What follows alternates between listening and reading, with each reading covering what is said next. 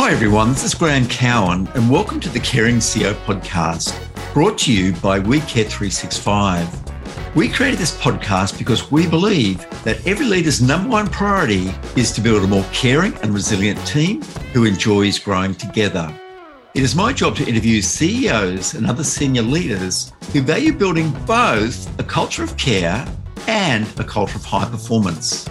I'm very keen to understand how they do this, and we hope there will be lots of insights for anyone who wants to build a high-performing team.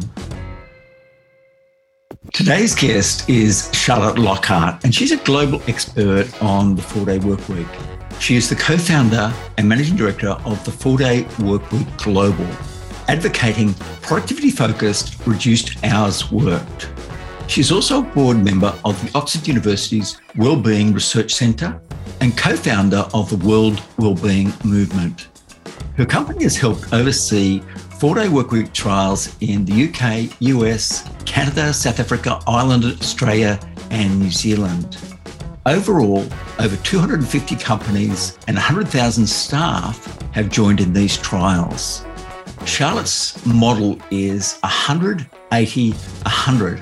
And what that means is you still get 100% of pay, you only work 80% of time, but you maintain focus on 100% of your previous output. The results show that 78% of participant employees are happier and less stressed, and 97% wanted the pilot to continue. From an employer perspective, 38% was the average increase in revenue compared to the previous year, and 63% found it easier to attract and retain talent. There are variations on the 4-day workweek, including the 9-day fortnight or 5 days with 20% less hours each day. This episode caters to those who are open-minded about the future of work and who desire a long weekend every week. This episode caters to those who have an open mind about the future of work and who desire to have a long weekend every week. Enjoy. It's a real pleasure to welcome Charlotte Lockhart to the Caring CEO. Welcome, Charlotte. Hello, yes, I'm happy to be here. Yeah. And I'll add for our listeners that this is a first for me. I'm actually doing the interview while Charlotte is driving in New Zealand. So we'll see how it goes. And I hope that you get there safely, Charlotte. I certainly will. You're on my my Bluetoothy thing in the car, so I am being legally compliant at the same time. What does care in the workplace mean to you? It's a really interesting and possibly quite complex question that really has a simple answer.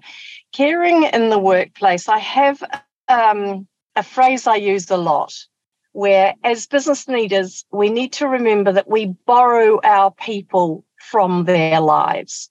When you think about that, it's about understanding that work is a part of people's lives. It's, and it's a gift from them to share time with you and to do a good job while they're there. But if we acknowledge the fact that work is a proportion of people's lives, but also I think it also reflects the fact that what is happening in people's lives is what they bring and is who they bring to work. And so if you're a caring CEO, if you're caring in the workplace, you are recognizing that people are made up of all sorts of things. And sometimes those are good things and sometimes those are not so good things. And as if we're going to get the best out of our people, you have to take the good with the bad. It's a bit like a marriage. Yeah, it's interesting to say that because one of the people I've interviewed previously is Bob Chapman, and he's the CEO and chairman of Barry Weinmiller, a very large and successful industrial manufacturing company in the US. And he had an epiphany when he actually went to a wedding and, saw the bride come down the aisle. And he just really thought, well, all her family are hoping that the guy does a good job and vice versa, and they have a happy life. And it made him reflect the same thing for his employees. And he has, I think, about 12,000 employees now. But he thought, their families send them off to work for 8 or 10 or 5 hours a day and really hope that the group that has them looks after them and enhances their well-being and have them feel wanted and have them feel they're making a contribution. And I love that. I love that perspective.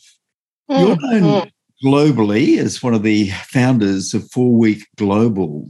Would you mind just giving our listeners a quick overview about how you came to start this company? I think about 5 years ago. What led you on that path?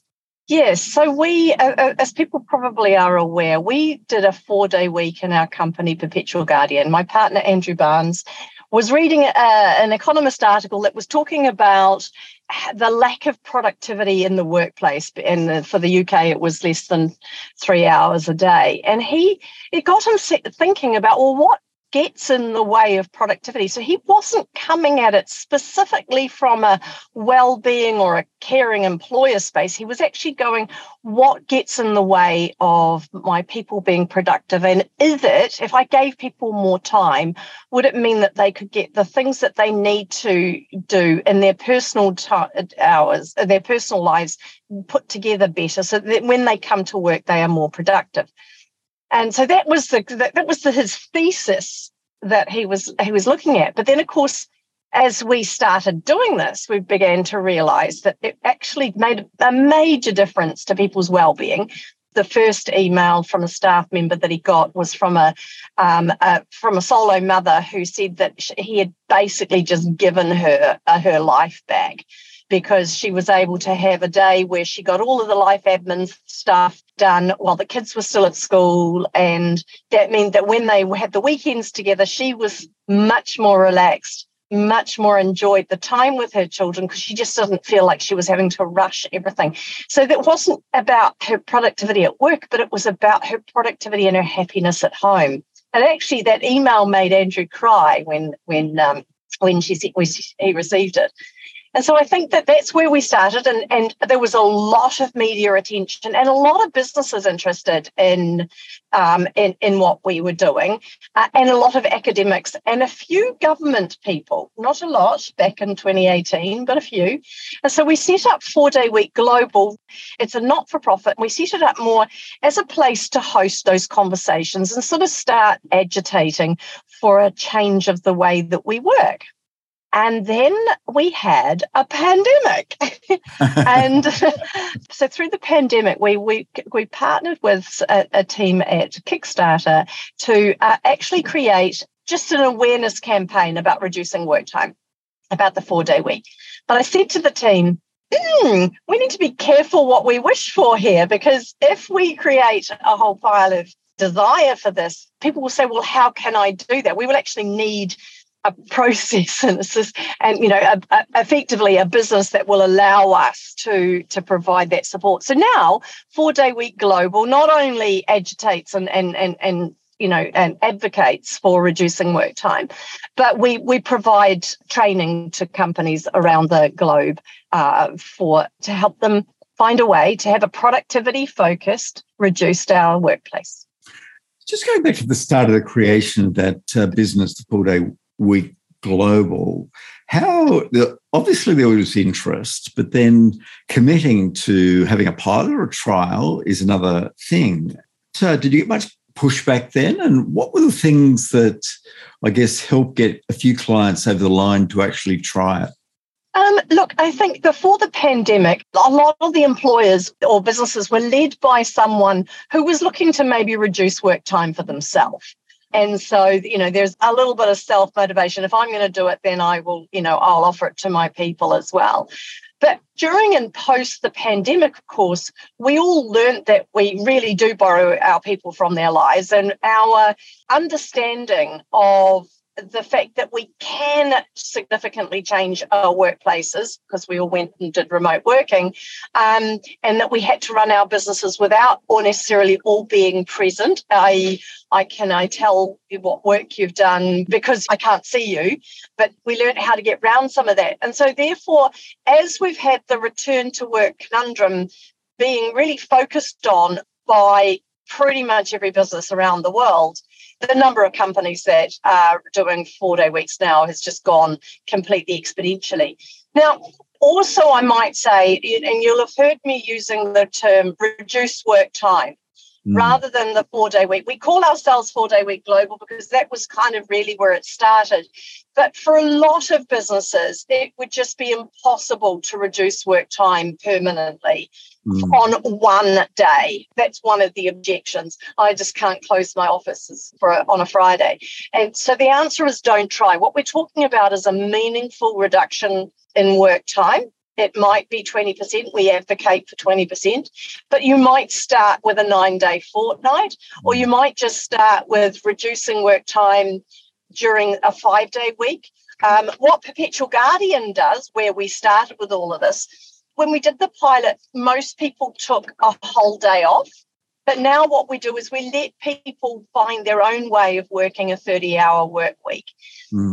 And that matters because last thing you want to do is create a workplace where they feel that the way the time off is structured causes them stress.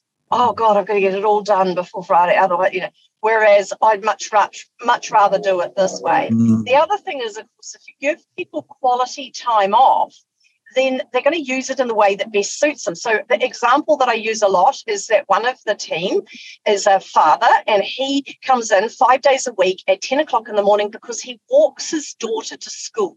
Now, we could give him a whole day off and he'd be able to walk his daughter to school one day, but he wants to do it every day. He is able to walk his daughter to school every day, and that matters to him. And so when it matters to him, he works very hard to keep his productivity up. His team members also know that that matters to him, and they value that for him because he also values the fact that there's another one in his team who finishes work early so he can collect his children from school. Yeah.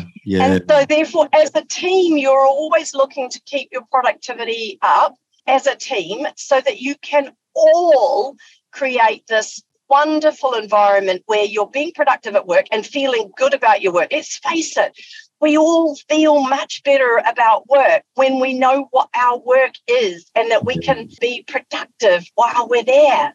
And so it's all of those things that add in together.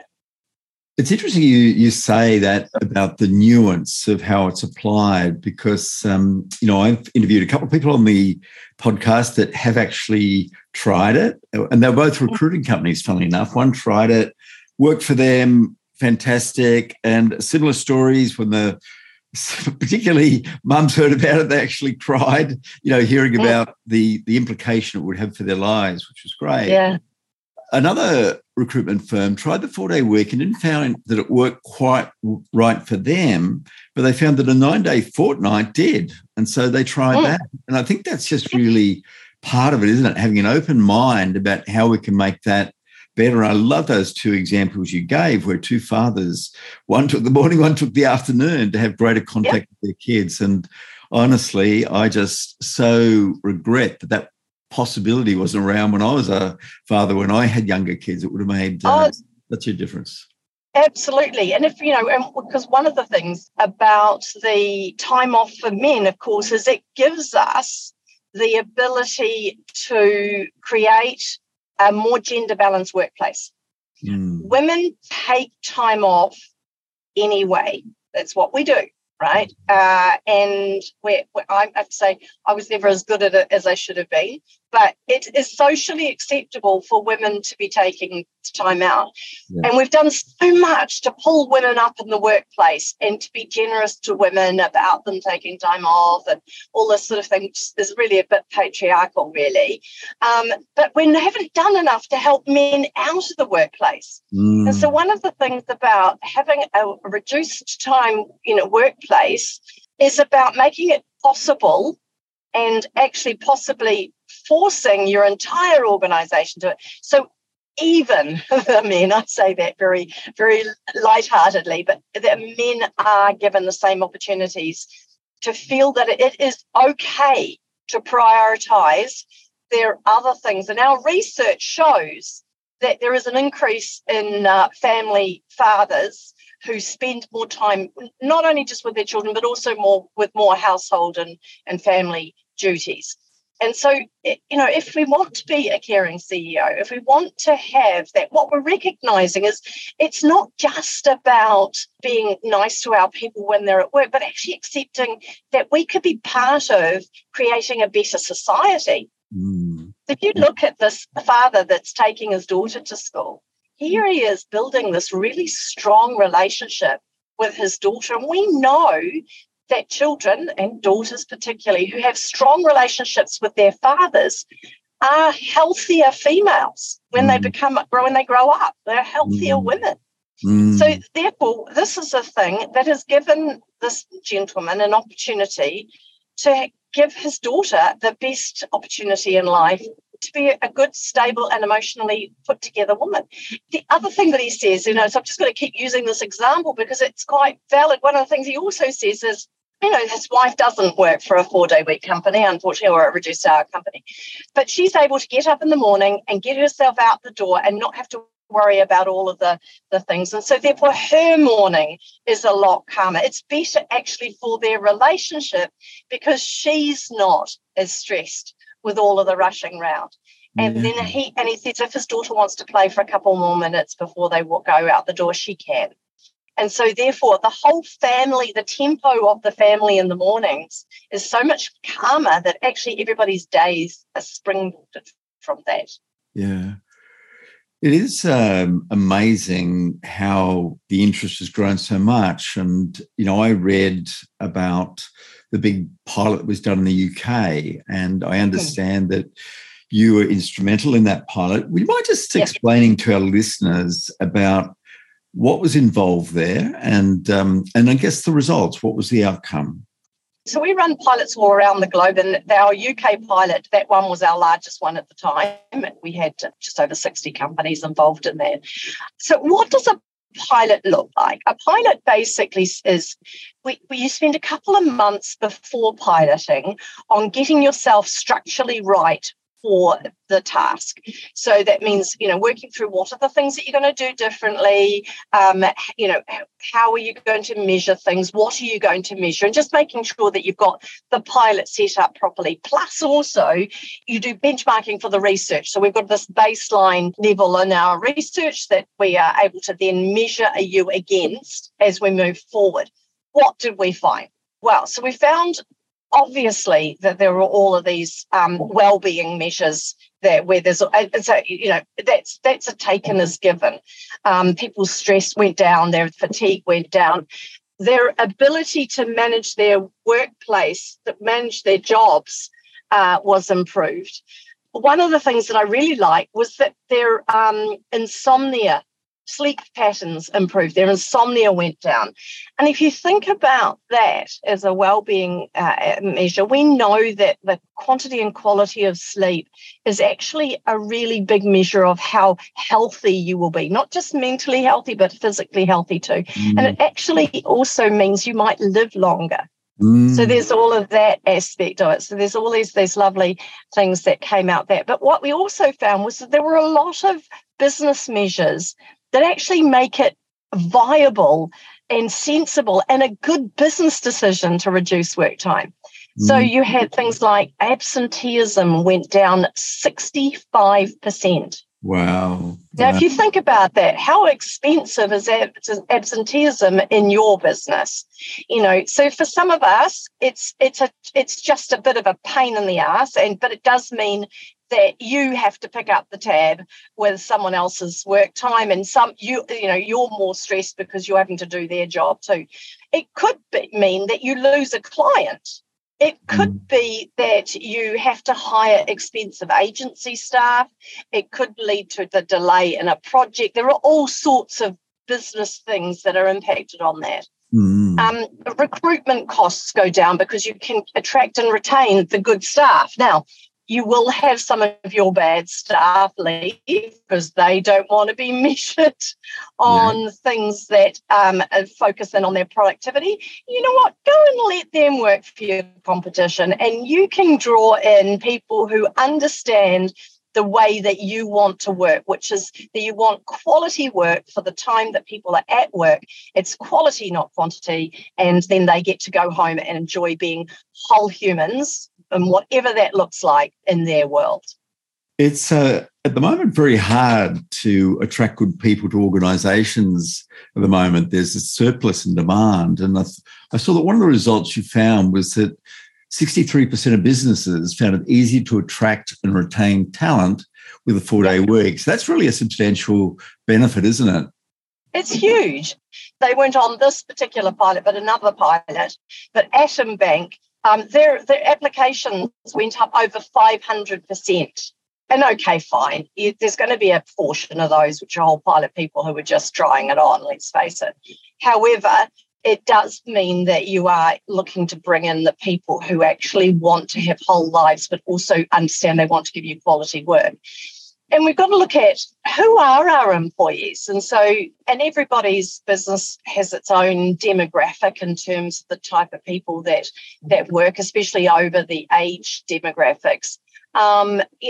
So you might have a workforce made up largely of boomers and X's. Well, we're all tired. We all want to work less because we worked far too much during the 80s and 90s and 2000s. We're all ready to go home, right? Mm-hmm. But then you've got the millennials and the Gen Zs. And I have a lot of employers say to me, "Oh, the young ones these days, they just don't want to work very hard." And I'm like, "Well, good." They're busy naming quietly quitting and great resignation. But you know what we X's and boomers named? We named burnout. Right? And burnout's not a good thing. And these and the millennials, they are our children. Yeah. They watched us burn out. They watched us overvalue work, overvalue it over our health, our communities, and them. Yeah. We overvalued work over them, and they don't want that. And you know why we should want that for them? Why we should want them to work less? Because they are the parents of our grandchildren. That's exactly right. And so when we look back into this whole thing, we need to remember that we borrow our people from our lives. Well, that from their lives, that those lives include the parents of our grandchildren. And so we should want a better world for them, a better workplace offering for them. As parents, we always want our children to have better than we did. Yeah. And that's been the case since cave person days. So we have this situation where it used to be better food, better health, better education, better opportunities, better housing. But in the 21st century, all we're offering the 21st century child is more food. Hello, obesity epidemic. More housing. Really, does everybody need their own bathroom? Yeah. And more education when it doesn't, we're just scrambling over each other for qualifications that actually don't increase our ability to do a good job. Yeah. That education for education's sake. And sorry, educational institutions, I'm not bagging you, but we actually need to understand that more isn't better. And the actual thing that our children only want more of is time. Yeah. Thanks for being part of the Care First movement. You may be interested in some free resources that we've prepared at wecare365.com.au. The first resource is a Building a Mentally Healthy Culture checklist, which contains all the elements that you'll need to prepare and launch a mentally healthy workplace program and how to build momentum for up to a year after that launch. The second resource is how to support a teammate or a loved one in distress poster. This provides guidance about how to identify someone who's struggling, how to have the "Are you okay?" conversation with empathy, and how to guide them to the help they need. These resources can be found at wecare365.com.au. I saw a wonderful post, I think it was on LinkedIn, that said basically 30 years from now, no one will care how long you spent in the office except your children. And remember it, and it's your children. Yeah. A lot of cynics will say that the bosses will just want work 4 days but do the same hours as 5 days. And you talk specifically about a 180-100 model. Could you explain that, please? Yeah, so the 180-100 model is actually it's a principle we developed really in response to a number of different things. One is if you don't have a workplace that works a standard work week, a 5-day week, then actually you've got to have another way of measuring it. So we talk about paying people 100% of what they're earning now, letting them have the ability to work 80% of the time, as long as they give 100% of the productivity. Now, what we're accepting in that and what our research shows is actually time at work isn't productivity at work. The two things are not the same thing. Yeah. I can come to work for you 40 hours a week. If I don't do anything while I'm there, you're still paying me. I might not last long in the job, but if you're paying me for time as opposed to a productive output, then, and so it is about having that conversation. Yes, there are employers who do a 40-hour week, and there are some countries that have got some legislation and support this, that do a 40-hour week over 4 days or whatever might be their model. But the thing about that is that actually doesn't increase the productivity in your business at all. And so what you find is if people are doing these 10-hour days, their productivity goes down, or they get all of the work done in the 8 hours, and then they're just basically sitting around for 2 hours. Yeah. And so, back to your point about the recruitment company, there's a company that's been doing a recruitment company that's been doing a 4-day week since 2015. So 3 years before we even got on board with it. The chap that runs that business is a man called John Nash. And he found that when he set up his own business, he decided to do it on a 4-day week because at his previous employer, there'd been a mother who'd gone off on parental leave, came back and was working 4 days a week and was just as productive. She then had a second child and was working 3 days a week and was just as productive. So he knew it could be done in recruitment. So he set himself up, and he set himself up with a 4-day week with 10 hours a day. And he very quickly learned that extra 2 hours was meaningless. And so now they are still nearly, it's 8 years later, still doing a 4-day week. They're closed on Fridays. And they continue to grow. They continue to improve even after all of this time. I read recently that Bunnings are trialling the 4-day work week, and they're a massive operation in Australia. They operate 7 days a week. How are they making it work? Well, they're doing the 40-hour week over 4 days, so it's an optional thing. Yep. Now, so the interesting thing about businesses like that is that when people work shifts, it's actually easier to change the way people work because you change the shift pattern. So there's a bit of logistics involved and possibly a little bit of IT, but they won't necessarily get any more productivity out of people with the extra 2 hours of the day. But that is certainly, now, would I rather that a big organisation like Bunnings was at least trying different things? Absolutely. Would I like to encourage them to try to reduce to a 32-hour week while being able to keep people's pay at the levels that they are now? That would be something that would be worthwhile doing. But, I am always of the view that I'd rather somebody started experimenting than stuck with what we've always done. How easy is it? Because, the 100 the 100 is about identifying the outputs, the outcomes from a particular person. How hard is it for companies to identify that, or for the person to identify what those outcomes are? Yeah, look, it's quite interesting, isn't it? Because, we get this question a lot. People go, well, how do I measure productivity? And I'm like, but what are you measuring now? So when you do my performance review, what are you saying? What are you looking at in terms of my performance in the organisation? So sometimes it's not necessarily about inventing a whole pile of new ways of measuring things. Sometimes it's about actually valuing what we already measure and actually encouraging that behaviour, supporting that sort of behaviour.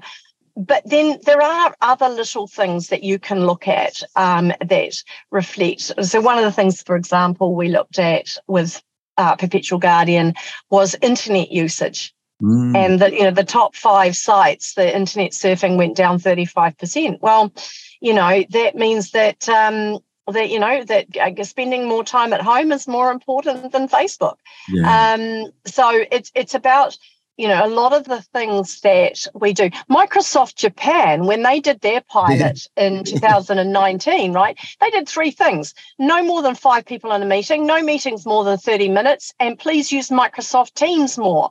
Now, that's their own product, for goodness sake. Now, also prior to the pandemic, when we weren't so big with our video conferencing, don't we all wish we had shares in Zoom? But we do have more of a environment where we look at the technology that we have in place already and how do we enhance the usage of it. So sometimes that's a bit more training on Microsoft products, or it might be just turning on certain aspects in, of software that we already have, we just don't use.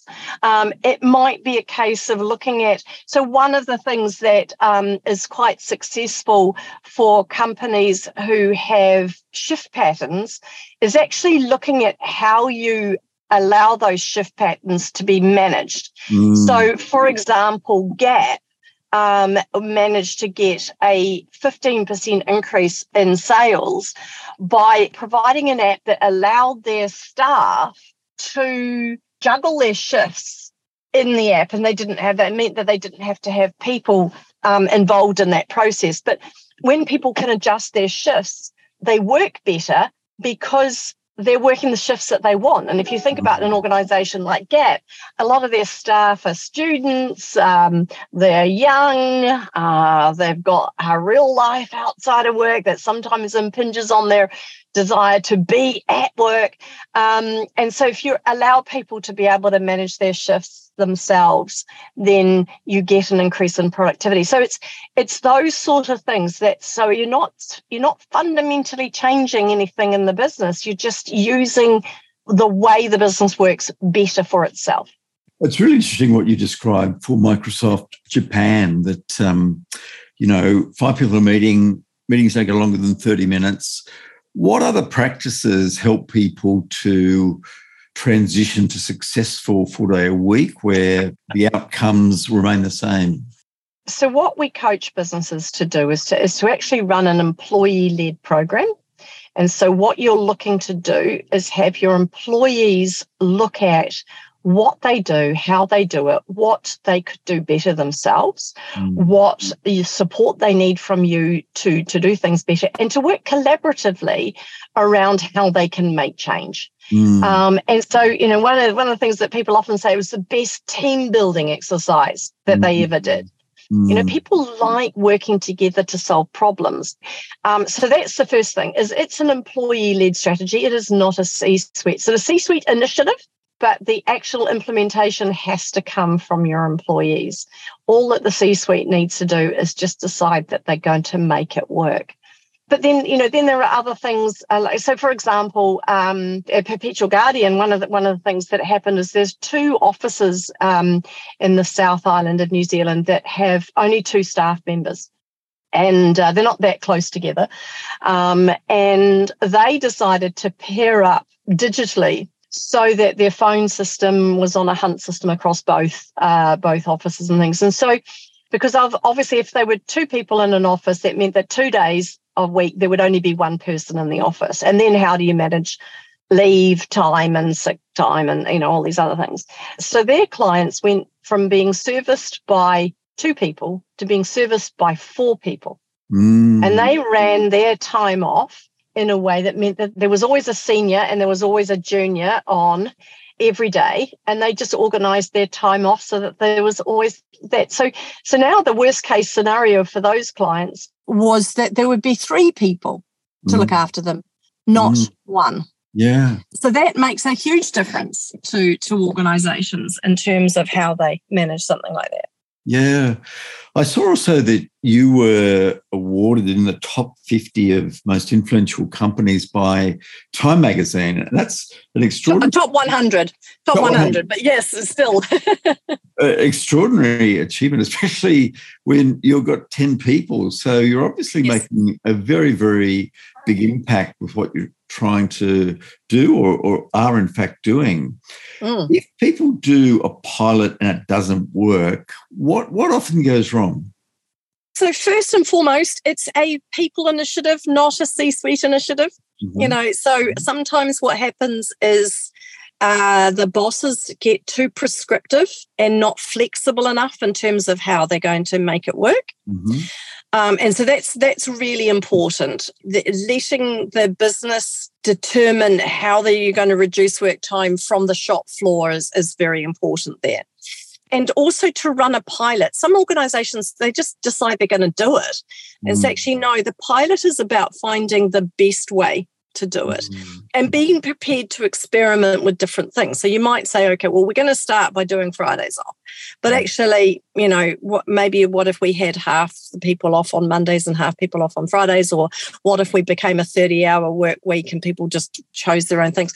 So the key thing is finding the best way to reduce work time for yourselves. And then also, we run pilots usually for 6 months, but not everybody pilots for 6 months. Some pilot for longer because they still feel like they need to sort out a few more details before they confirm it fully and things like that. So it really is a case of being flexible.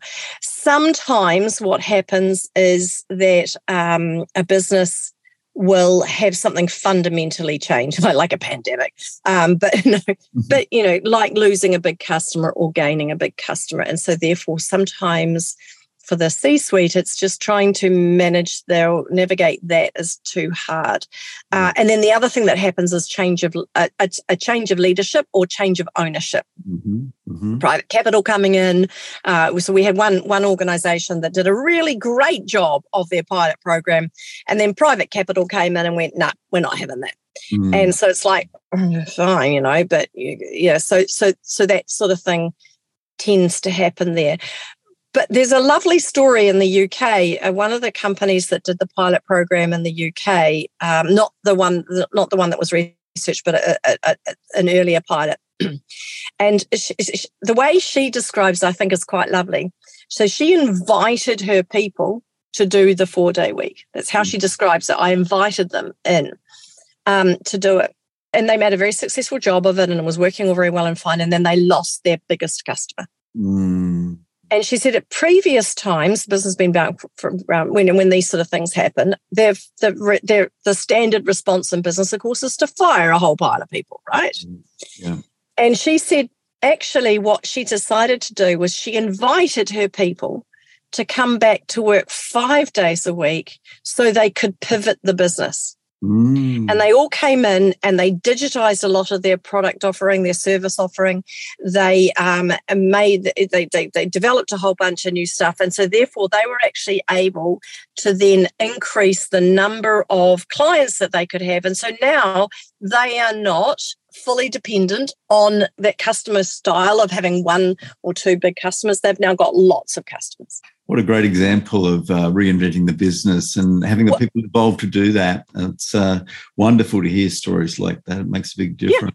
Yeah. When you begin pilots, it sound like the UK one was recruiting a whole lot of people to do it over a period of time and then evaluate it. Is that typically how you do it in New Zealand or Australia? Well, we do it. We run pilots in 3 different ways. We have 3 different offerings. We have a fully digital offering, which, if you're a small business, you're pretty confident in your ability to make it work, but you just want some resources and some help and be part of the community, because we have a digital community that everybody can be part of and talk and share ideas. So we have a digital offering. And then if you're a larger business or you want more hand-on and what sort of coaching and hands-on process, then we have the group pilot programs, which is what you have described there. And we've got an Australasian pilot program that will start in October. So if any of your listeners want to join in, we have the group pilot programs. And then we also have one-on-one coaching for businesses. So when a business is a little bit more complex or perhaps has external shareholders or anything like that, then we have a consultancy process that we use for doing that. So you can join a pilot program with us at any time because we've always got one running somewhere in the world. No, wonderful. How do you practice self-care, Charlotte?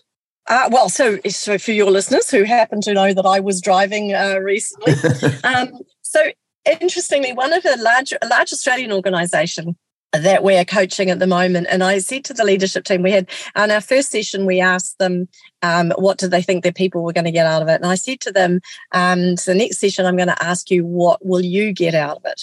And a number of people in that leadership team said the same thing as what I'm saying for you, is that they have older parents in care and they would like to be able to feel that they can visit that person and not feel as if they're rushing, not feel as if they're squeezing in time with mum or dad into a busy life. And so part of my self-care is that twice a week I go and I spend the afternoon with my mum, and we just do whatever she wants to do, whether that be go out for lunch or just sit around and do puzzles. And that really helps me bring the temperature of my life down. Because I am forced to take life at a different pace. So that's one of my self-care things. Yeah, and I have an elderly mother as well, and have always grappling that same thing. And I'm fortunate I've got other siblings, and she does have lots of visitors and all that sort of thing. But I really like that because my children have left home. They're independent, but mum certainly needs lots of support and loves to have visitors. So, yeah. Well, and this is it. But it's about my self-care. I like not feeling that I'm rushed. Yeah. I like, I've got siblings as well, and we're very lucky. There's a whole plethora of quite grown-up grandchildren. So my mother has plenty of people around her, but I want to know that when she passes, that I was there for her. Yeah. And there is a bit of selfishness about it, but also it helps me take the pace down in my own life. It forces me to have some gentle time in my week. And Charlotte, how can people best find out about the services you offer? Oh, look, we're really easy. We're 4dayweek.com, the number 4dayweek.com. So very easy to find. Then you can join it. There's a join a pilot there that talks about all the different pilots that we have. But also on our website is all the research that we've done. So we've got a research release for our last US pilot. So the Australasian research is already up there. That was our last release. We've got our next US release coming out in late July, and so as we add in more research, it's all there, so you can go and see what you're doing there. So if you're a leader who's trying to make a decision about this and seeing if it's right for you and for your business, then there's enough information there. If you are not the decision maker on this and you're looking for some tips around, there is a bit of a how to convince your boss, but the research is the thing. You can go and you can say to your bosses, but look, the research shows that this is the thing. Yeah. So therefore, people can make their own decisions based upon empirical research. We didn't make this up. It's fully validated university standard research. Yes, and honestly, it's been just fantastic hearing about how you've prompted other companies to just really look at things. It's always been this sort of one assumption: you have to work this many hours and you have to be here to do it, and to just challenge that status quo and to see that so many people have done it, and that you've got the independent research that looks at outputs and productivities and shows that, there's no loss there. In the case of Microsoft Japan, they even had a big increase in productivity, which is extraordinary. Well, they got nearly 40% increase in their productivity. Yeah. But going back to the caring CEO thing, what wasn't widely published for their research was that they did the three things in work, but then they also did three things outside of work. And the three things outside of the work were, what are you going to do for your community? What are you going to do for your family? And what are you going to do for yourself? Love it. So they got people to actively use the time well. And I think that that's also one of the things that's also very good for us all as humans is having a productive life. And okay, fine. There are some people who use their fourth day to binge watch Netflix. I'm sure, and we'll all be guilty of having done a little bit of that when we're tired and burnt out. But actually what happens when people trust that they're going to have this time is they use it in a way that fills them up much better. And so then the person that they are bringing to work is the person who is rested, who feels like their life matters, who feels that the work that you offer them has meaning and has meaning to you and to them. And they also feel like they've just got a whole life. And that's the person. You are creating an environment where better people come to your workplace. Yeah, that's a wonderful message that I just hadn't even thought of, that added bonus of thinking beyond the workplace, thinking beyond the family. Obviously, the family is essential, but just thinking about the difference you can make in the community. Yeah. Knowing what you know now, Charlotte, if you could go back and give a message to your 18-year-old self, what would you tell that 18-year-old? Don't work so hard. Look, I think that, we all there'll be a lot of business leaders in this call going, but I really like working long hours. I really like working hard. And I've worked long hours. I've luckily, spent a lot of the time when my children were young, self-employed. So I was able to be a bit more flexible with my time. But I'd always liked that sense of the long work week. But, it hasn't been good for my health. And, if I had my time again, I would run that a whole heap differently. Thanks for being part of the Caring CEO, Charlotte. I've so enjoyed a different way of looking at work and how we work and where we work. And we have to evolve like that. We can't just stick to a model that's worked for the last 50 years and think that it's going to work going forward, because it's a very, very different workplace now. And thank you for being a 4-day workweek evangelist. Your passion and enthusiasm for the concept really shines through. So thank you. My pleasure. Thank you. It was lovely speaking to you. Thanks for joining us today, and we hope you've learned some practical tips that you can try with your team. If you've enjoyed this interview today, please rate us on your favourite podcast platform. We also welcome any comments. If you're interested in seeing more details about our simple, scalable WeCare 365 mental health training programs, please visit us at wecare365.com.au. We strive to make these programs easily accessible, practical, and ongoing. If you've been impressed by a caring CEO you would like to see interviewed, please email us at support@wecare365.com.au. Thanks once again for joining us.